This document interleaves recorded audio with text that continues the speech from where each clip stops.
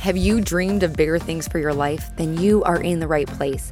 Each week, you will be given tips on how to change your inner dialogue, conquer your goals, and ways to step into a higher version of yourself. I'm your host, Lauren Kubat. I'm a motivational speaker who hosts personal development events. I'm a sought-after fitness instructor, a wife, and a mom of 2 young boys.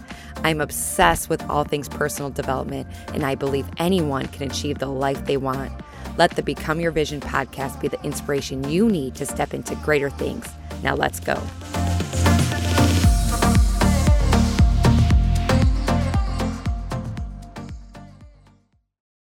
Kudos to you for tuning in, because sleep is a topic that is so important, but it's often overlooked, and we emphasize exercise and nutrition, but we don't really emphasize sleep. There's been a lot more research in the last couple of years, and people are starting to really think about the quality of their sleep.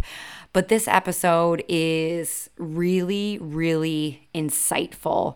And we talk about so many things. So in the beginning of the episode, we talk about the benefits of sleep, the effects of not getting enough sleep. We talk about the stages of sleep, which is really interesting. But the latter half of the episode, we talk about the effects that alcohol has on our sleep, melatonin, CBD, caffeine. We talk about the tips that you can apply to your life so you're getting better quality sleep. Now, there are so many other things I wanted to ask now that I'm actually recording this intro. I'm like, I wanted to ask her about the Oura Ring. I know there are some people that rave about the Oura Ring. I don't have the website here, but I believe it's Oura. It's something I am considering getting because I just like to know the type of sleep I'm getting. And it really goes into the number of stages that you're having, sleep cycles, the quality of sleep, the type of workout you should do that day, what type of mood you're,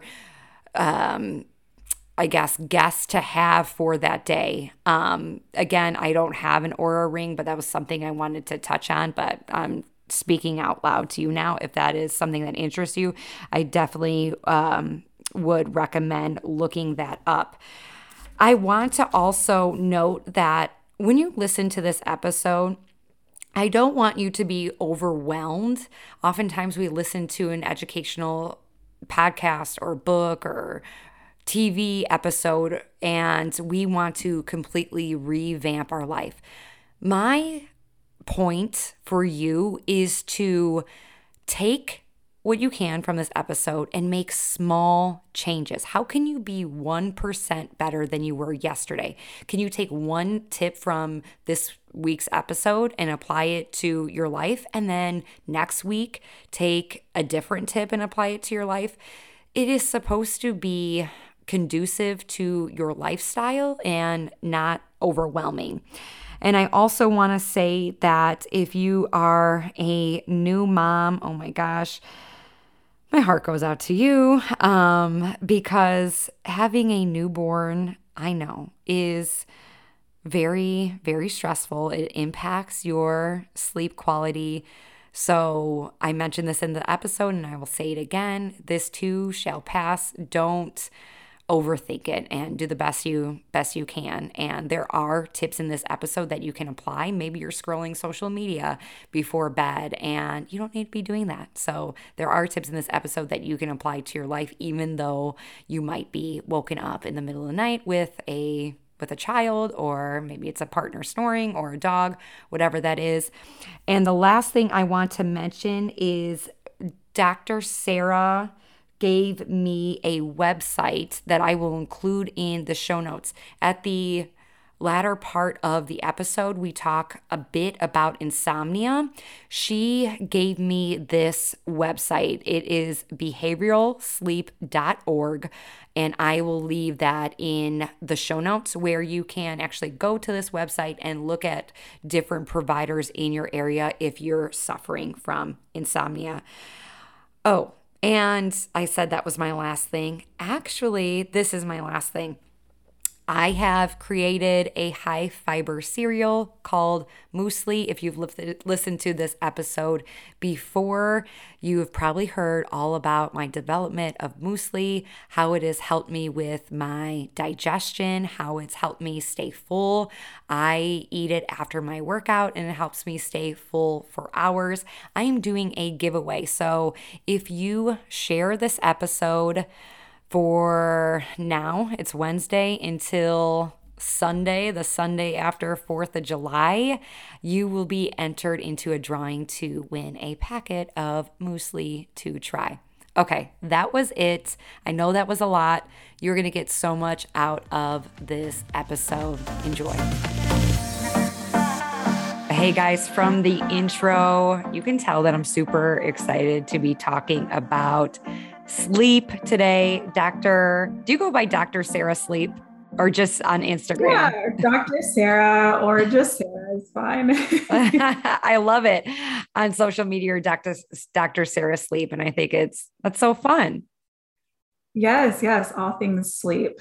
All things sleep. Okay, so let's talk first of all about, I feel like, the benefits of sleep, because a lot of sleep, I guess, knowledge or education is overlooked. We talk about exercise and we talk about nutrition, but we don't talk about the importance of sleep. So what does sleep do for us? This could be an entire episode on just the benefits of sleep, but I would say you're absolutely right about that. There's so much emphasis on what we eat and working out, but sleep, which is one of the pillars of health, and in my opinion, it can be the most important, it really does affect these other areas of health and lifestyle. Like, in order to be able to get through a workout and sustain your energy, you have to have had a good night of quality sleep. And also, the way that you sleep affects the type of food choices that you make the next day. So I genuinely feel, and of course I'm biased here, but I feel like we need to start with sleep. Like, sleep is our foundation of health. And once we have quality sleep, then we're able to really focus on these other areas of health that also impact our overall wellness.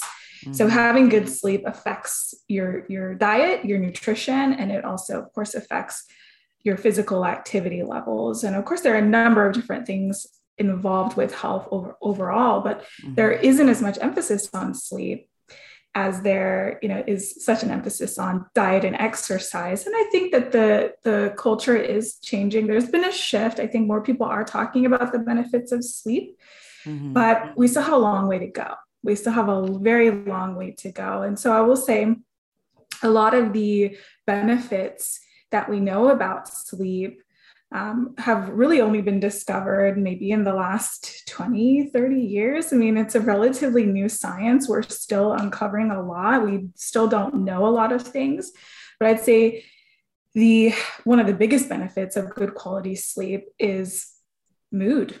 It's a mood booster.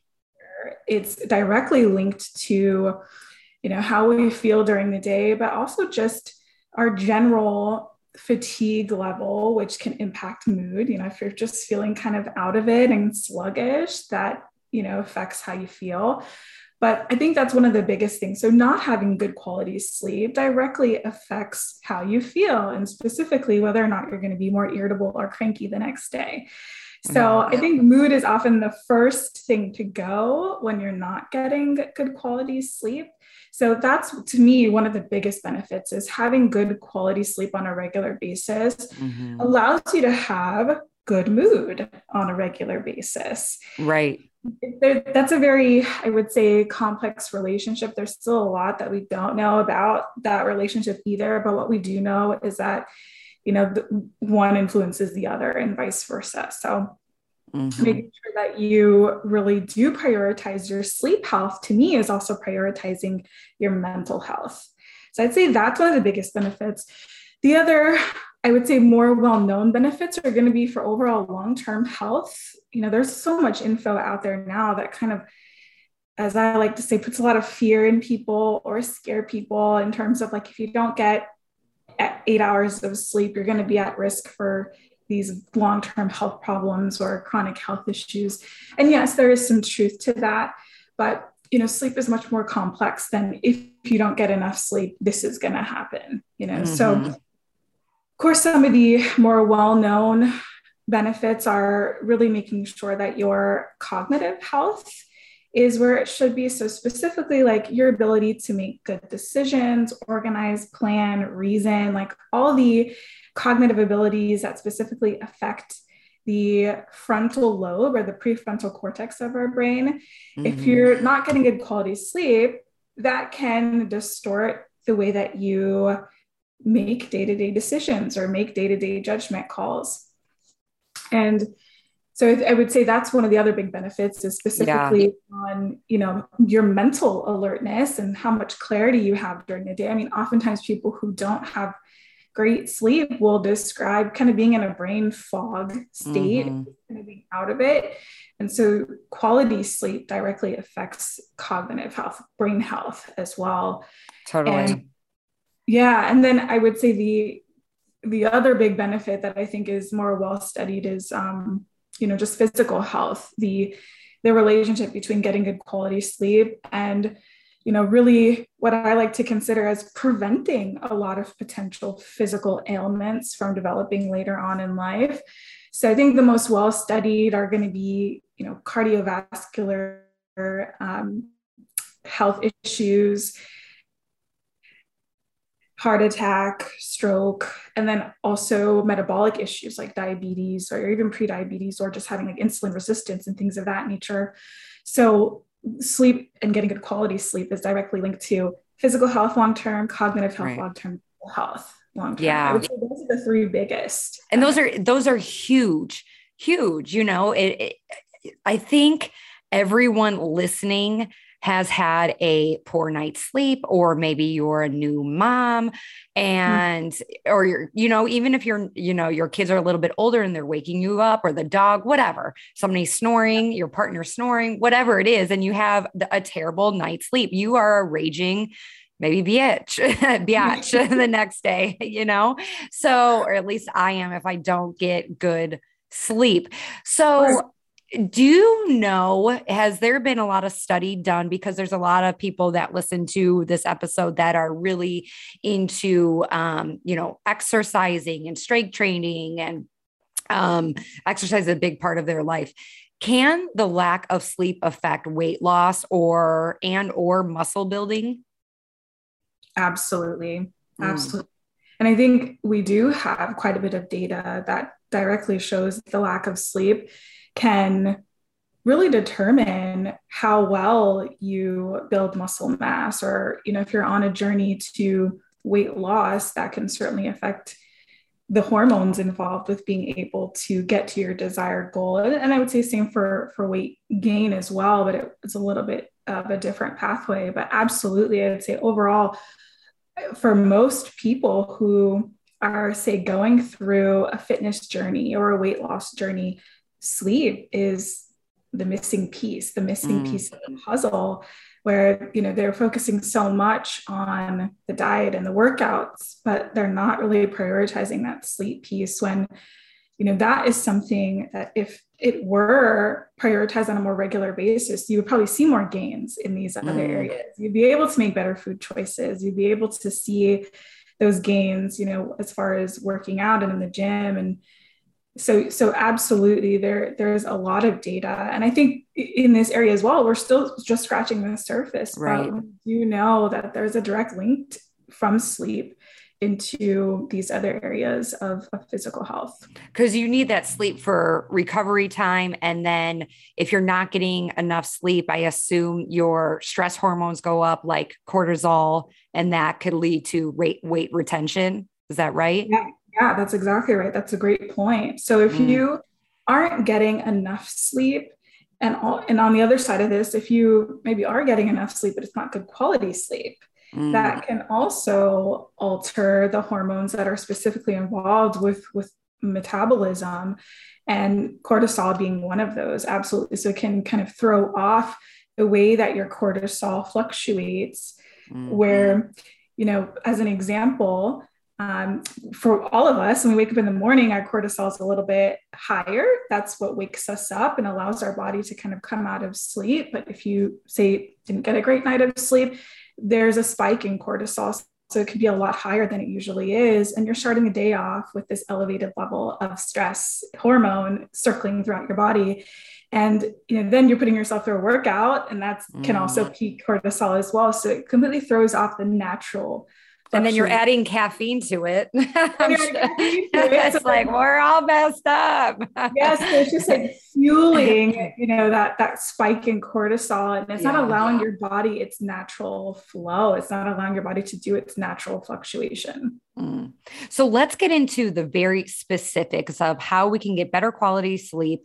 Let's first start with what's the golden number of hours most adults, I would say if we could put us into an average, that the average adult needs to function properly? I love this question because there's so much emphasis out there on getting 8 hours, but 8 is not a magic number. And I like to think about sleep as a shoe size. One size does not fit all. So if we were to group everybody into, say, an average category, majority of adults will fall into a 7 to 9 hour range. And that's where the magic number 8 comes from, that. But when we really look at the data and look at, ages across the lifespan, there's actually a really wide range of sleep need that isn't talked about, I would say, especially in the media. There's so much emphasis on this 8 hours or 7 to 9 hour range, which, yes, the majority of folks do fall in there. But what we've actually discovered is there could actually be folks who fall under what we consider now a short sleep category and then a long sleep category. So anywhere from, say, only needing 4 to 5 hours of sleep versus 10 or 11 hours of sleep. So you can kind of think of it, as like a bell curve. So you have people who are going to be more of the minorities at each end of that curve, but then the majority of people fall in that middle of the curve. So a really wide range, and it really differs from person to person. So you may know what about teens and adults, teens and like adolescent? So that's also going to vary by age. Okay. But generally, adolescents and teens are going to need more sleep in general because they're growing. And actually, one of the benefits of deep sleep, so when we're in a deep restorative stage of sleep, our growth hormone is released. And that is one of the reasons why teens and adolescents need more sleep in general. They need to be getting more of that deep restorative sleep so that can fuel growth and development. So I'd say usually for teens and adolescents, it's longer. So usually a range between like 10 to 14 hours, just depending. Wow. Okay. And I think this is a perfect segue. Let's talk about the sleep cycles or stages of sleep, what happens in each. Let's start there. And then we'll go into like how many cycles we should be getting. Yeah. So as far as the different stages of sleep, there are 3 stages of non-REM. So they're called NREM, and we have NREM 1, 2, and 3. Tell us what REM means. So REM is rapid eye movement sleep. And REM sleep is considered its own stage of sleep. This is usually where we dream. Okay. And a lot happens during REM sleep. It's also a very restorative part of our night. But typically, while dreams do occur in REM, they can also happen in some of the other stages of sleep, although less common, but we could really dream in any stage. REM has been most well studied when it comes to dream sleep. So we know that most of our dreaming does take place during REM. So we have REM, and then we have those 3 stages of non-REM or NREM sleep. And when we first fall asleep, we cycle through the stages in order. So I should say stage 1 is very light sleep. Stage 2 is still light sleep, but it gets a little bit deeper. And then stage 3 is what we consider our deep sleep, or sometimes referred to as slow wave sleep. So the way that we tell the difference in our sleep cycles is by the change in brain waves, which is usually, well, the only way to really study that is if we were to hook you up with brain electrodes and study that in a lab, usually for sleep studies. But there's this actual change that happens. So stage 1 sleep, very light, very small waves. Stage 2 gets a little bit slower in terms of those waves, but there's actually what we call K spindles that happen during stage 2, which is very specific to that stage. And then K spindles, what does that mean? It's just a change in brain waves that happen. Gotcha. That designates that specific stage of sleep. Okay. And then stage 3 is the REM, you said? Stage 3 is going to be deep sleep or slow wave sleep. So that's when our brain waves are very slow and they aren't as frequent. So there's this differentiation between our brain waves in each of these stages, and then REM, which is kind of its own category. So when we first fall asleep, we start off in stage 1. So very light sleep, we kind of drift off, but we actually cycle through the stages in order. So we start off stage 1, go to stage 2, down to stage 3 within the first hour or so, give or take. And then we kind of cycle back up and we cycle back down. And then what's interesting is after about hour 3 or 4 of our night, that's it for deep sleep. So the second half of the night then is comprised of lighter sleep, and that's REM. That's when REM kind of takes over and we start the process of REM. Now, this is, of course, it varies from person to person, but this is in general what a typical night of sleep might look like for most adults. So first part of the night is generally comprised of deep sleep. And then after you're done with your deep sleep needs for the night and you transition to the second half of the night, that's where REM sleep usually takes place. So I would say there's often really big misperception about deep sleep, and that, a lot of people think we need 8 hours of deep sleep in order to wake up feeling rested. But as adults, we actually don't need as much deep sleep as I think most people think. We only need about 3 or so hours, maybe 2 hours, give or take, depending on your age. Interesting. So is there so would that be the most important part of your sleep stage would be deep 3 when you're, I guess, you have the slow waves? Well, I actually believe that we need all stages of sleep to feel well rested. I know that there is a lot of emphasis on got to get deep sleep. You got to get REM. But in order to feel well rested, you have to allow your body and your brain specifically to be able to go through the cycles as your brain is intended to do. And so not having that flow and that rhythm that needs to occur is usually what leads to not feeling well rested. But I will say deep sleep, so that slow wave sleep and REM sleep, those are the 2 stages that are the more restorative. So those are the ones that you really want to make sure you give yourself opportunity to get. But this isn't something that any of us really have much control over. So ensuring that you have enough opportunity to sleep, that usually allows your brain to do what it needs to do. Yeah. I like that you mentioned that too. It's like all parts are important. It's like we kind of try to fit everything in a box, but I teach group fitness, and we can think of sleep in terms of, you could compare it to fitness where like, you're not going to benefit if you're only doing cardio or you're only doing strength training. You need to be really well versed and make sure you're stretching and building those muscles, but also working your heart and all of that. So I think that's really, really important. Now, is there a golden sleep where you should be going to sleep and you should be waking up? Another question I love, because especially more recently, there's been a lot of emphasis on, making sure that you go to bed before or go to bed by 10 p.m. And here's what I have to say to that. We all have our own unique circadian rhythm.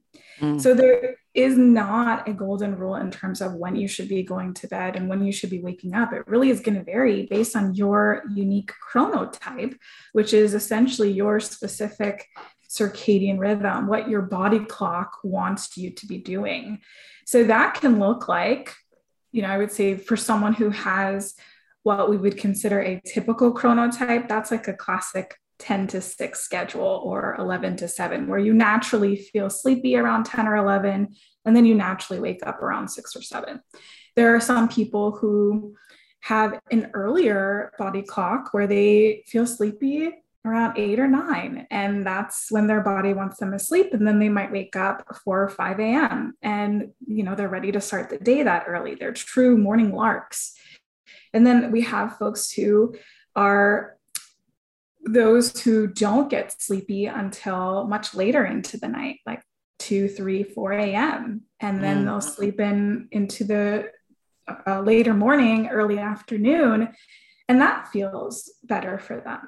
So as I like to encourage everyone that I work with, like, it's so important for you to know your specific chronotype, because if you can sleep in that window, so your unique circadian rhythm window, you're going to get your best quality sleep. That's where everything is going to be aligned. So it's kind of like, the same way with fitness. Like, for most people, they know, like, if they can sustain a workout in the morning, afternoon, or evening. And so you want to, that's another thing, or another reason why it's so important to know, because if you're a night owl, you're not waking up at 5 a.m. to work out. Mm-hmm. You function better working out in the afternoon or evening.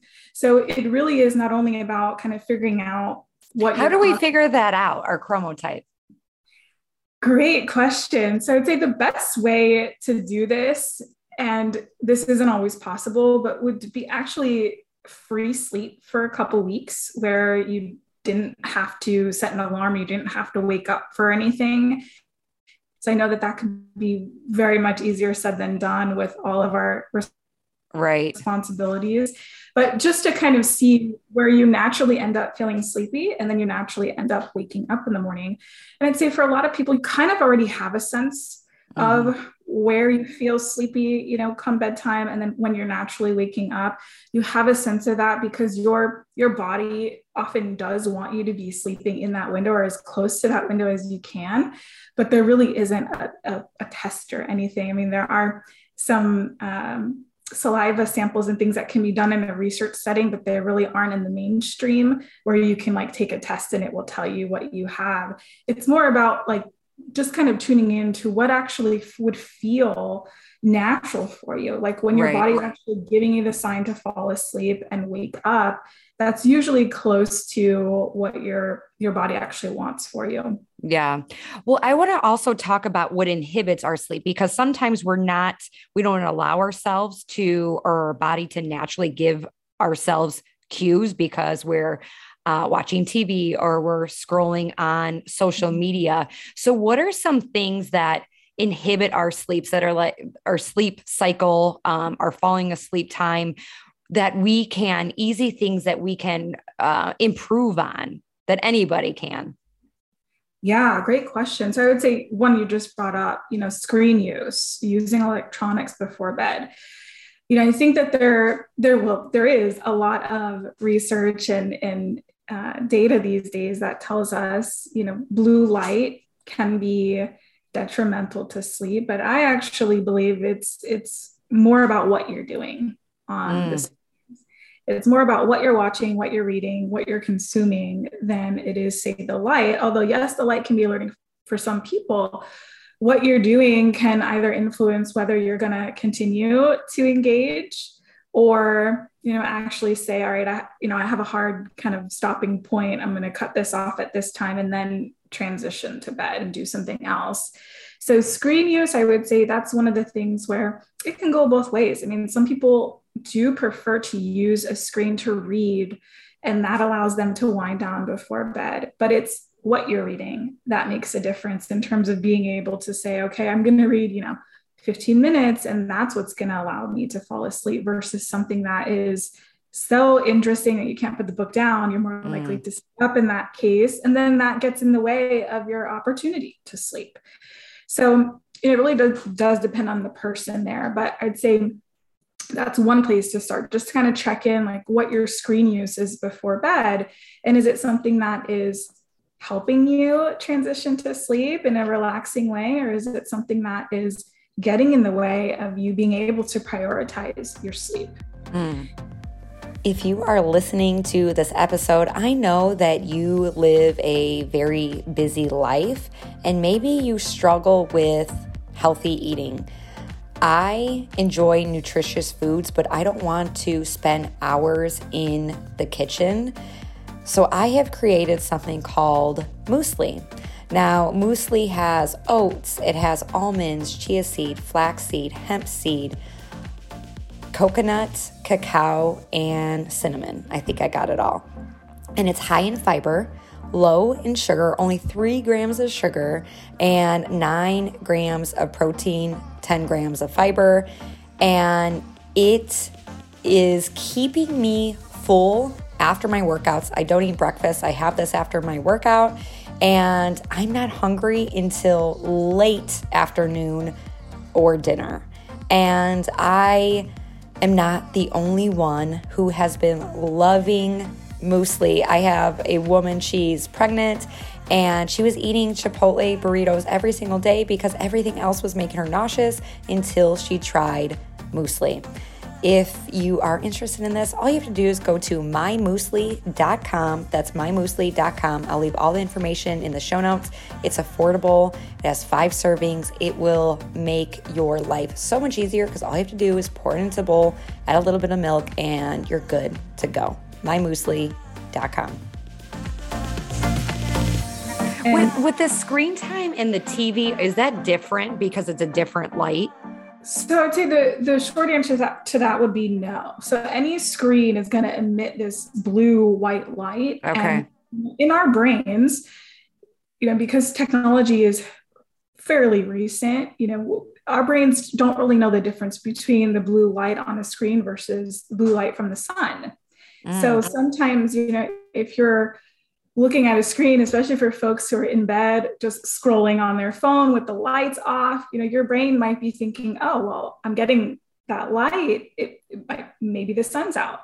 You're giving your brain kind of these opposite cues for sleep when you really want it to think, okay, it's time to wind down. So generally, and nowadays, some of the screens are getting more sophisticated. So they do have like software and things built in where you can dim the light, or you can change the color to a more orange color, which is definitely, if you have the ability to do that, I would say use them. But generally a screen is going to emit that blue-white light. So okay. Any screen use, usually does have that effect in terms of just communicating a different response for your brain when it comes to sleep. Right. Because if you go back to, I've listened to podcasts on this and the research that's been done on sleep, going back to our cavemen days, it's like, okay, the light, the sun came up and told us, hey, it's time to wake up. And then, it went down at a certain time. We got tired.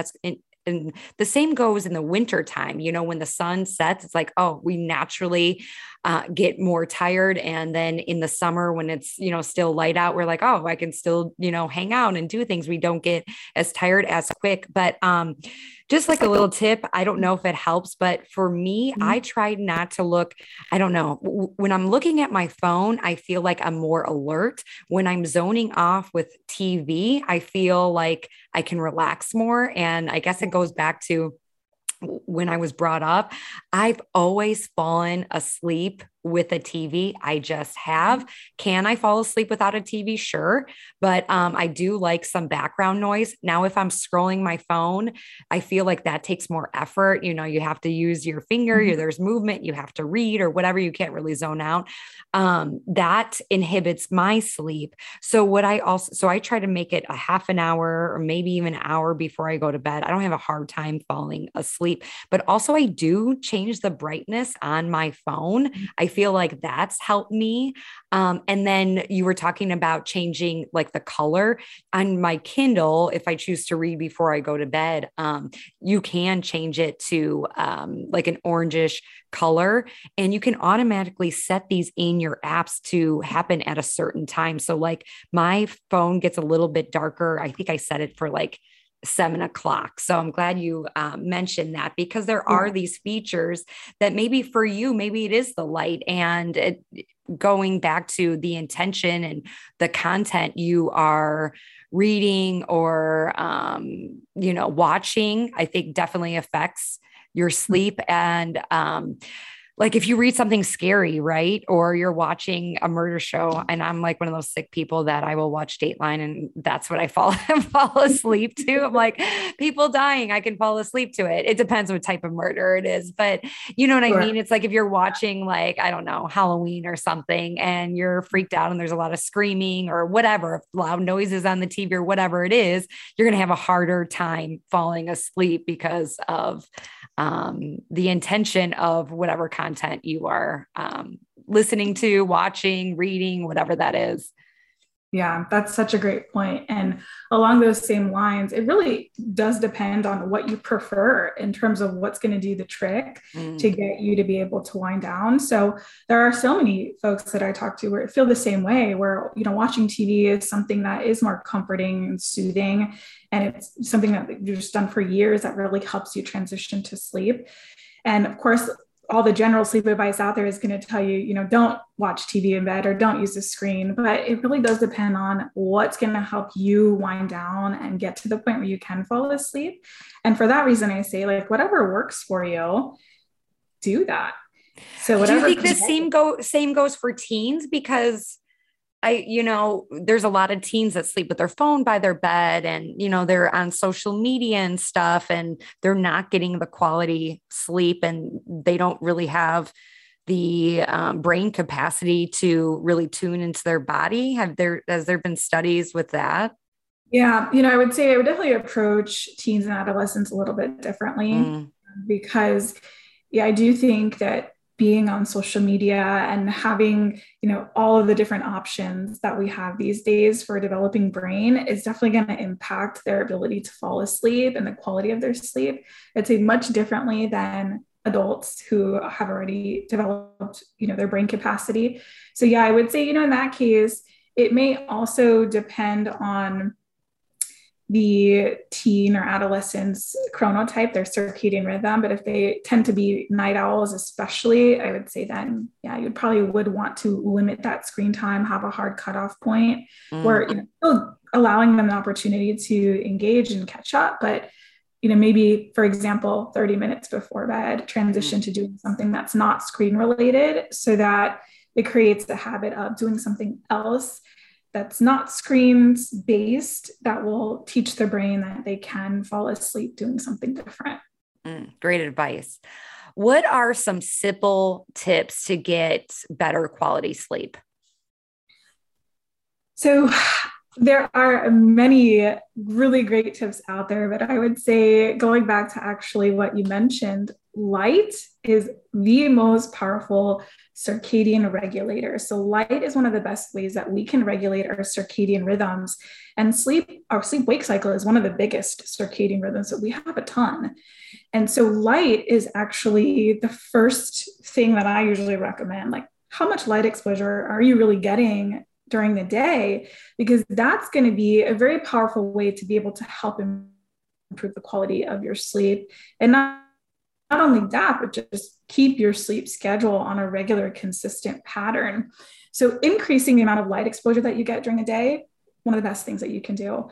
And specifically morning light has been shown to be the most powerful from a sleep perspective. So before 10 a.m., 10 or 11, give or take, but that light, especially like sunrise up until then, is really important for regulating all of the hormones involved with the process of sleep and also with our eating patterns and our rest activity patterns. So I would say start with increasing morning light exposure. Of course, everybody is a little bit different in terms of their skin and their health. So I always say, of course, ask your doctor first in terms of exposure, but generally 15 to 20 minutes of direct sunlight within the hour after you wake up is going to be ideal. Does driving in the car count? It does. However, there is a lot of light that still gets blocked through windows and screens. So while it's certainly better than nothing, you're still not going to get the same effect as you would if you were standing outside getting that direct sun. Or going on a walk or something like that. Yeah. Yeah. But so in I say this, the easiest way is a walk outside. okay. But in this, like we live in such a busy times. Like I know there are listeners like, when am I going to walk? But like you said, something is better than nothing. So if it's a drive in the car, that is definitely going to, it's going to benefit you. Absolutely. Absolutely. Yeah. And I would say any other time throughout the day, like even if it's after or during your lunch break, like Mm. pop outside for 2 minutes, if that's all you have, just to communicate to your brain, like it's still, afternoon. And that helps tell your brain what your body should be doing when it comes to regulating the process of sleep. And, also I'll say what I usually recommend for folks in the morning is like, take your coffee outside Mm. or take whatever you to, even if it's reading your phone, like take it outside and do that. So if it's 5 minutes is all you have, you're at least getting some of that direct light and communicating to your brain that you're wanting to regulate all of the hormones involved with your sleep. Aside from light, what are some other things that we can do to boost our quality of sleep? Yeah, so the other what I like to call circadian regulators are going to be increasing your overall level of physical activity. And it doesn't necessarily have to be something strenuous. It could just be like adding more walking to your day or doing gentle stretches or something more low impact like yoga or Pilates. But increasing your level of activity is also one of the best ways to improve the quality of your sleep. Mm. And interestingly enough, another kind of increase in activity level, but something that we don't often think about is increasing our social time. So, really connecting with people who are positive and who are quality folks that you really like to be around. So, whether that is family, friends, coworkers, etc., really connecting with people and who you feel have a sense of community, that has also been shown to be helpful at improving the quality of our sleep. So it really Interesting. does. I've never heard that one before. Yeah, and I would say it's one that's often overlooked when we think about the different factors that are involved with helping our sleep. I think physical activity is one of the more well-known ones, and then light, as I mentioned. But any increase in activity, whether that is physical or social, that social component also really does matter. And I think it goes back to, having quality relationships and having a sense of connectedness or community also helps to improve your mood or keep your mood stable. If you're around people who are also uplifting and positive, that can certainly have an overall benefit to your mood during the day. And then in turn, because you have better mood, your sleep tends to be better quality. I know there's moms out there that fight with their kids during bedtime and it can set you into a rage. And Yes. I guess the best thing I could say to you is we've all been through that and it's temporary and this time too shall pass. I remember when my boys were infants, they're 3 and 5 now. And, we still have some bedtime struggle. But it does get better. They do learn to sleep, but it can be challenging. So I know there are some parents that are like social time and like you think about, well, I see my family, that's my social time. Going back to what you said about exercise, do you feel like there's like if you work out in the evening that can impact your quality of sleep? What's your advice on that? Yeah, great question. So I would say it's definitely better to get in the activity, get in the workout versus not having any, exercise or activity during the day. And of course, that's going to depend on your, overall fitness goals. But if you are someone where you're doing a very strenuous workout pretty close to bed, like something like a HIIT workout, or you're going running before bed, that will definitely increase your overall core body temperature. And that can impact the quality of your sleep if you don't give yourself enough time to bring your body back down, because we do actually need to drop a couple degrees in our core body temp to be able to fall asleep.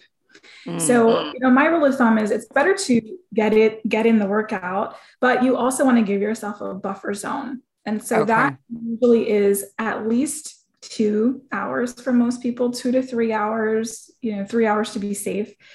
But just to give yourself that window of opportunity where after the workout, you can allow your core body temperature to come down enough so that you can transition to sleep more easily. Aside from the body temperature, but it's also increasing your cortisol close to bedtime as well, right? Great point. Great point. Yeah. So if you're doing a more higher intensity workout, that Okay. can absolutely spike your cortisol. So that's also something that would need to kind of come back down in order to be able to transition to sleep. So Yeah. yeah, that definitely can influence.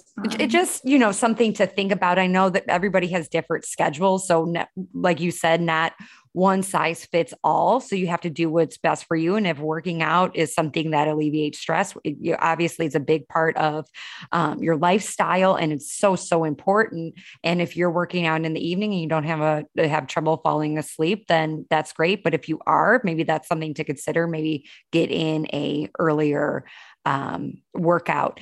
You mention body temperature. I know there are some people that set their thermostat to a certain degree, like they lower it during the evening. Do you have recommendations on what our thermostat should be set at to get quality sleep?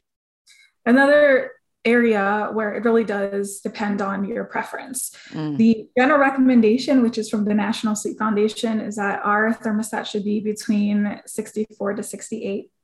And some folks will, hear that and they'll think, oh my gosh, that's way too cold. Or, some folks like it even colder than that. So it should be a temperature that, maybe is 3 to 4 degrees cooler than what you would keep it at during the day. But you also don't want it to be too cold for your liking because that can disrupt sleep. So somewhere kind of in the middle there, but generally like mid 60s are the recommendation. Awesome. So, do you have any tips on? I've heard about weighted blankets. There are people that swear by having a weighted blanket. It's supposed to help you sleep better, you feel more comfortable. I know when babies are little, it's recommended that they have something like that's a little bit tighter. It feels more like the womb. Do you have any insight on weighted blankets? Yeah, that's another really great question and something I've done a ton of research into because I get this question all the time from folks like, is it worth investing in one?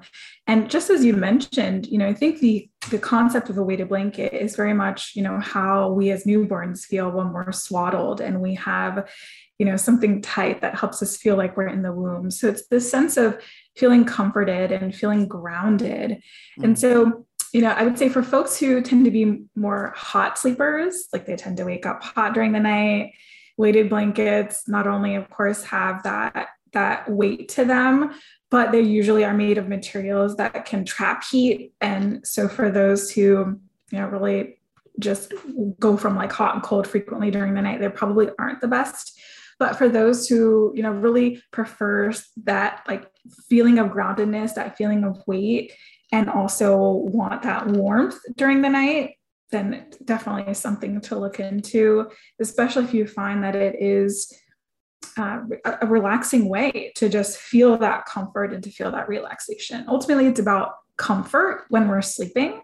And also temperature does have a lot to do with it. So if you don't want it to be something that's going to wake you up either. And so it might take a little bit of experimenting, and there are many different options out there these days, but generally if you do look into them or consider them, I always recommend like fabrics that are more breathable, more hypoallergenic. Like there are many that are made with like bamboo fibers and plant fibers, and those tend to be a lot lighter and cooler, but still have that weighted feeling or that the benefits of the weighted glass in them. So they can be really helpful for that reason, more of a comfort. Okay. Because I've heard so many people talk about weighted blankets and how helpful they have been to their quality of sleep. And if you're listening, there's tons on Amazon. I think you just have to do your research. I don't have a specific brand to recommend. Do you know any brands off the top of your head that are like look into or worth looking into? I don't know any off the top of my head. And they could go to Amazon, read reviews, or yeah. There are three other important questions that I think we really need to touch on. And that I guess we can mesh these two together, but the effect that alcohol and caffeine has on our quality of sleep. Can you talk about that? Sure, sure. So we'll talk about caffeine first. Caffeine, and of course, it comes in many different forms: coffee, tea, soda, energy drinks, some medications. Caffeine is what we call an adenosine antagonist. So it actually blocks the receptors that are directly involved in the process of sleep. And so it isn't, and I know this might maybe cause a few chuckles, but it isn't the energy booster that most people think it is. You know, a lot of people are like, I can't function unless I have that first sip of coffee right away. But what it does is it actually blocks your own sleep system from building up. And so you get this boost of energy or this boost of alertness because your sleep system is kind of halted for a certain period of time. And then once that kind of wears off and, you know, kind of metabolizes and gets to your system, a lot of people then may feel sluggish or kind of feel like they may need another cup because their sleep system, then you're able to feel it a little bit more. So caffeine, I would say most common coffee. Caffeine is something that actually hangs out in our system for a really long time. Of course, depends on how sensitive you are to caffeine, but generally, caffeine has a half-life of 6 to 8 hours.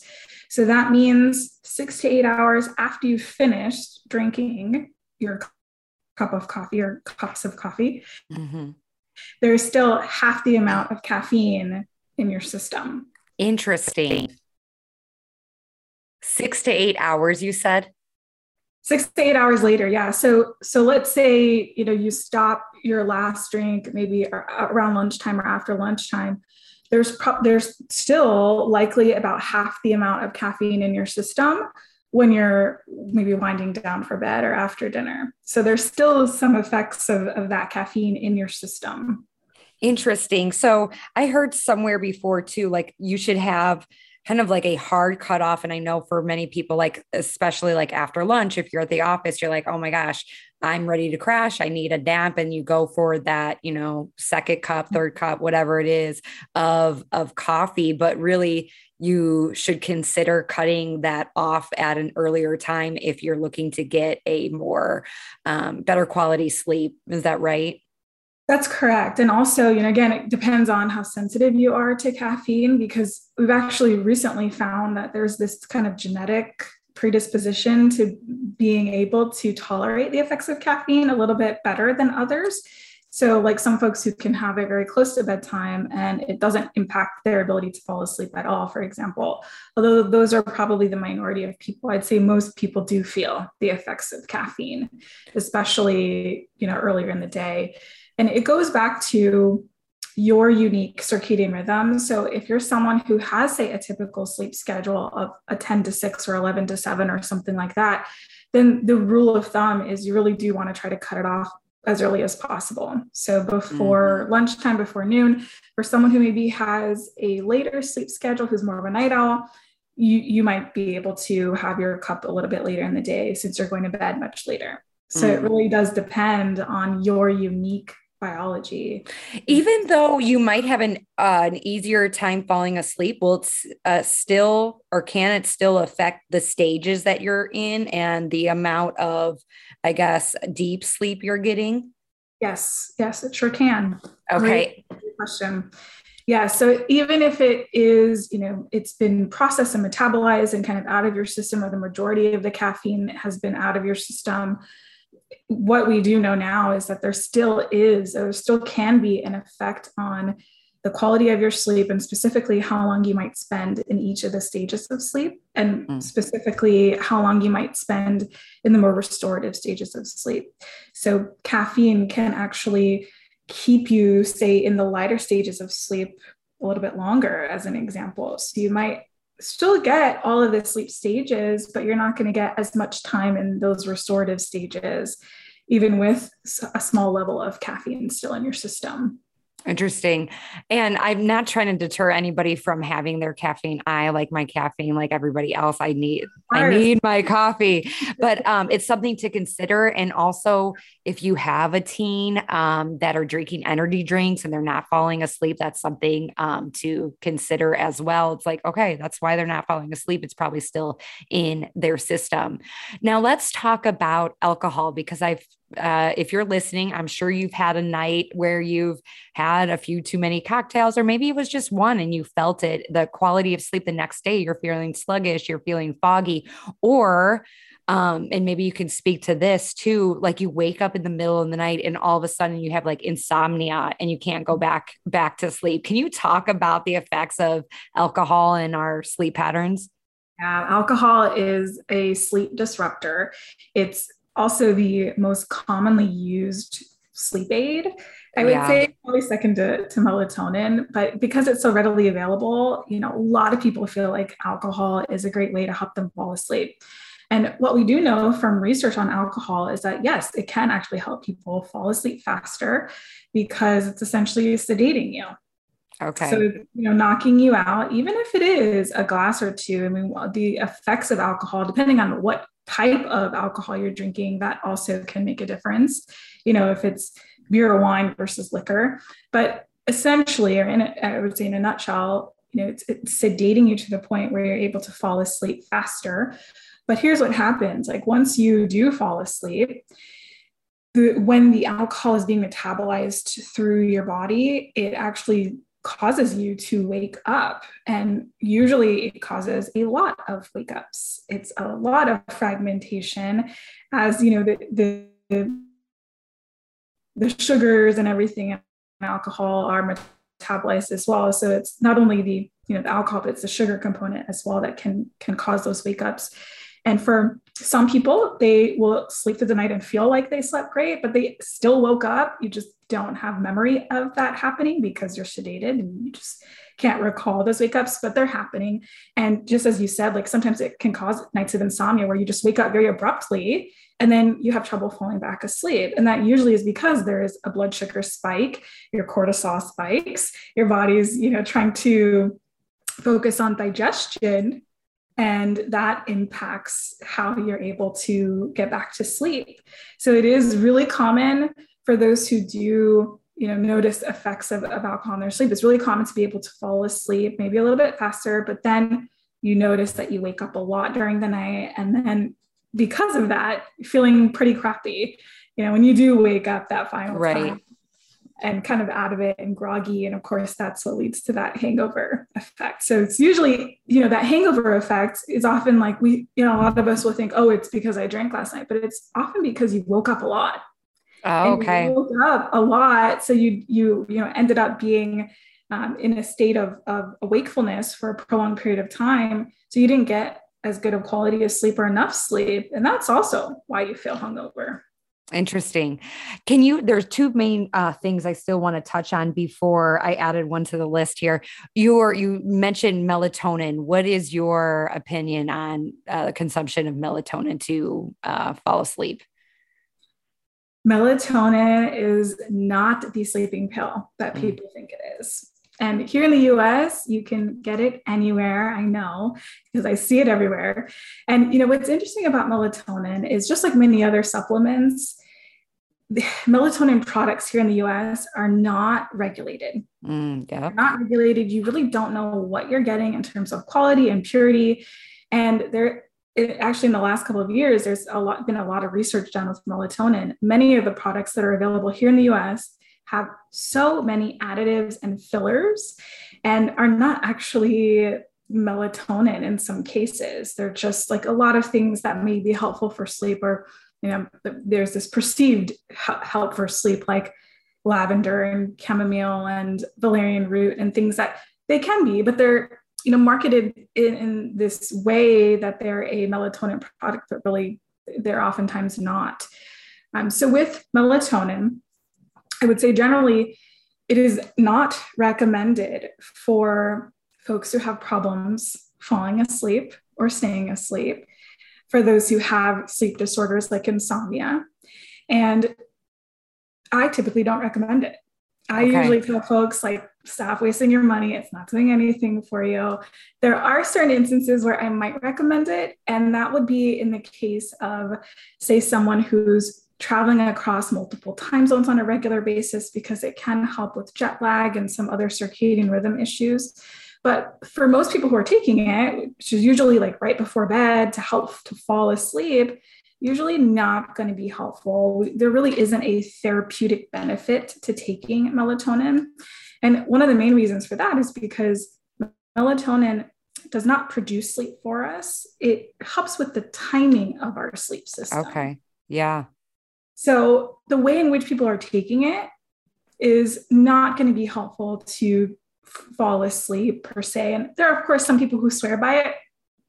And to that, I say, there's plenty of research that shows there can be a placebo effect, which is an effect. So in that case, I'm like, look, if you feel like it's helping, take it. It's probably not the worst thing to be taking, but it's Okay. also probably not doing much either if you're taking it as a sleep aid at bedtime. So in only very specific instances would I recommend it. And also the dosage, I would not recommend anything more than 1 milligram. So I know that that's also something where when you see it, it's usually 3, 5, 10 milligrams. Right. People are taking, excess of that. That's way too much melatonin. It's flooding your system with all of this, excess synthetic melatonin and all these other fillers that your liver is probably just filtering out. You don't actually need that much. And in fact, what we need, our brain produces and creates for us in very, very small picograms. And so small, in fact, when you take milligrams, you're just flooding what your body is already producing. And so it kind of really throws everything out of whack. So, for folks who are taking like 10 milligrams or even 20 milligrams, I tell them like, it's like kind of overdosing on melatonin. Okay. And Yeah. so it really is something that I wish, another thing, I think people are talking more about it, but I wish we would be talking more about how it isn't really as beneficial as most people think it is as a traditional sleep aid. Okay. What about CBD? So CBD is also something I would say not much research on it from a sleep perspective, but what we do know is that it can be very similar to the effects of alcohol. Okay. So it can help folks fall asleep faster or fall asleep more easily, but as it gets metabolized, it can lead to more wake ups during the night. So it ends up fragmenting sleep and ultimately, not giving you the best quality sleep. But then there are some folks who take it and, they serve another thing that they serve by and they love it. And, to that, I will say there's plenty of research now on CBD oil and taking it for stress relief or anxiety relief or for pain issues. And so sometimes taking that and it bringing down your stress level or your anxiety level so you're more relaxed and you're more comfortable, that allows you to, fall asleep more easily. So it may not be directly affecting sleep, but it may be affecting some of the other areas of your life that are impacting sleep. Mm. And I think it's safe to say that CBD is not regulated, FDA regulated, right? And there could be Correct. fillers in there, like in melatonin or any over counter prescription, I guess over the counter. I don't know if that would be a prescription, but any other types of drugs you can get at Walgreens, CVS, or your, local mom and pop shop.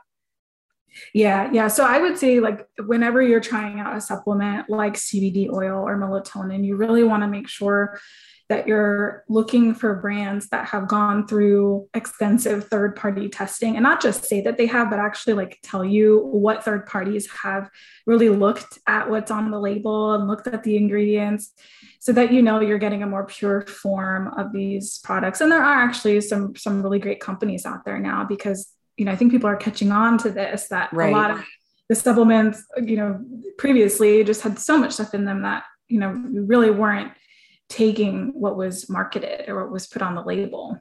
There is a website, I've mentioned it on the show before. It's called Labdoor, L-A-B, Door, Door.com.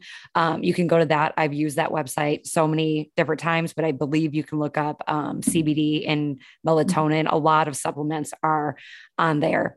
The last question I want to leave you with, because I know there are some listeners, they're like, well, I suffer from insomnia.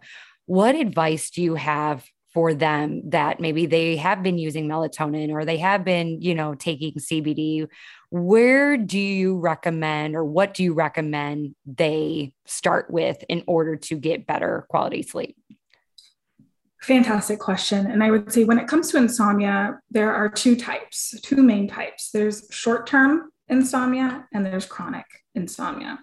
So insomnia in general is either having difficulty falling asleep, difficulty staying asleep, or waking up too early, or a combination of those two or three issues. And short-term is defined as having those symptoms, but 3 months or less. Chronic would be having those symptoms for 3 or more months.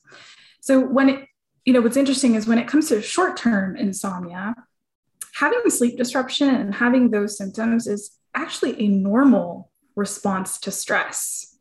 So you might find that at times where just things are really crazy or something does happen in your life, like for example, if you have a death in the family or you lose your job or something like that, that's, of course, really devastating in the moment. You may notice that your sleep becomes disrupted, but as you start to heal or as you kind of move on, the sleep resolves on its own. So oftentimes with short-term, or often it can be also referred to as adjustment insomnia, it can resolve on its own just with time and kind of overcoming that stressful time frame. When it becomes chronic, so when you've been dealing with those symptoms for 3 or more months, and now it's really starting to impact your day. It's impacting your ability to get through your day. It's impacting your mood and your relationships and work and all of these other areas. That's when I would suggest actually seeking out a sleep specialist. Mm. And I say that because, a lot of doctors, believe it or not, don't get any training in sleep. They don't have any training in sleep disorders during medical school. And I think the average is maybe 1 or 2 hours of sleep. Why does that not surprise me? The same goes with nutrition and exercise. Yeah. So, I think if you're going to your doctor, for a lot of people, their doctors are not specifically asking them about how they're sleeping. So it's something where I would say first, bring up the conversation if you are struggling, because chances are your doctor is probably not going to ask you about it. It's just not something that they're trained to think about. And even if they do ask you about it, if they're not a sleep specialist, they oftentimes don't really know how to help in the way that a trained sleep specialist would. So, even a lot of general practitioners will just say, oh, take melatonin or try this, this medication, hoping that will help. But really, those aren't the most effective ways to be able to address the underlying reason. So I'd say step one would be to bring up the conversation with your doctor if you really are struggling. And if you really do want specialized support, and I would say a individualized plan to tackle the symptoms that you're experiencing, that I would definitely encourage you to seek out a sleep medicine specialist. Awesome. Thank you so much, Sarah. You provided so much knowledge, so many tips. Where can listeners find you on social media? Do you have a website? Give us all of the details. Yes, I do have a website. It is drsarahsleep.com. And right now you can find me on most social platforms, although I'm the most active on Instagram. I'm at Dr. Sarah Sleep. Awesome. And we'll leave all of that information in the show notes. You guys, I hope you take some time to evaluate the sleep you're getting, the number of hours, the quality of sleep. Hopefully you have learned something from this episode, and it would mean so much to us if you shared it with somebody who maybe suffers from not getting enough sleep. Share it to your social media, tag Sarah, Dr. Sarah Sleep, and myself at Lauren.Kubat on Instagram. We would love you forever. Remember, you got this. Thank you so much for tuning in today. If you love this episode, make sure you are subscribed so you know when more episodes come available. My goal is to inspire others to become their vision, and one way to get the word out is with reviews.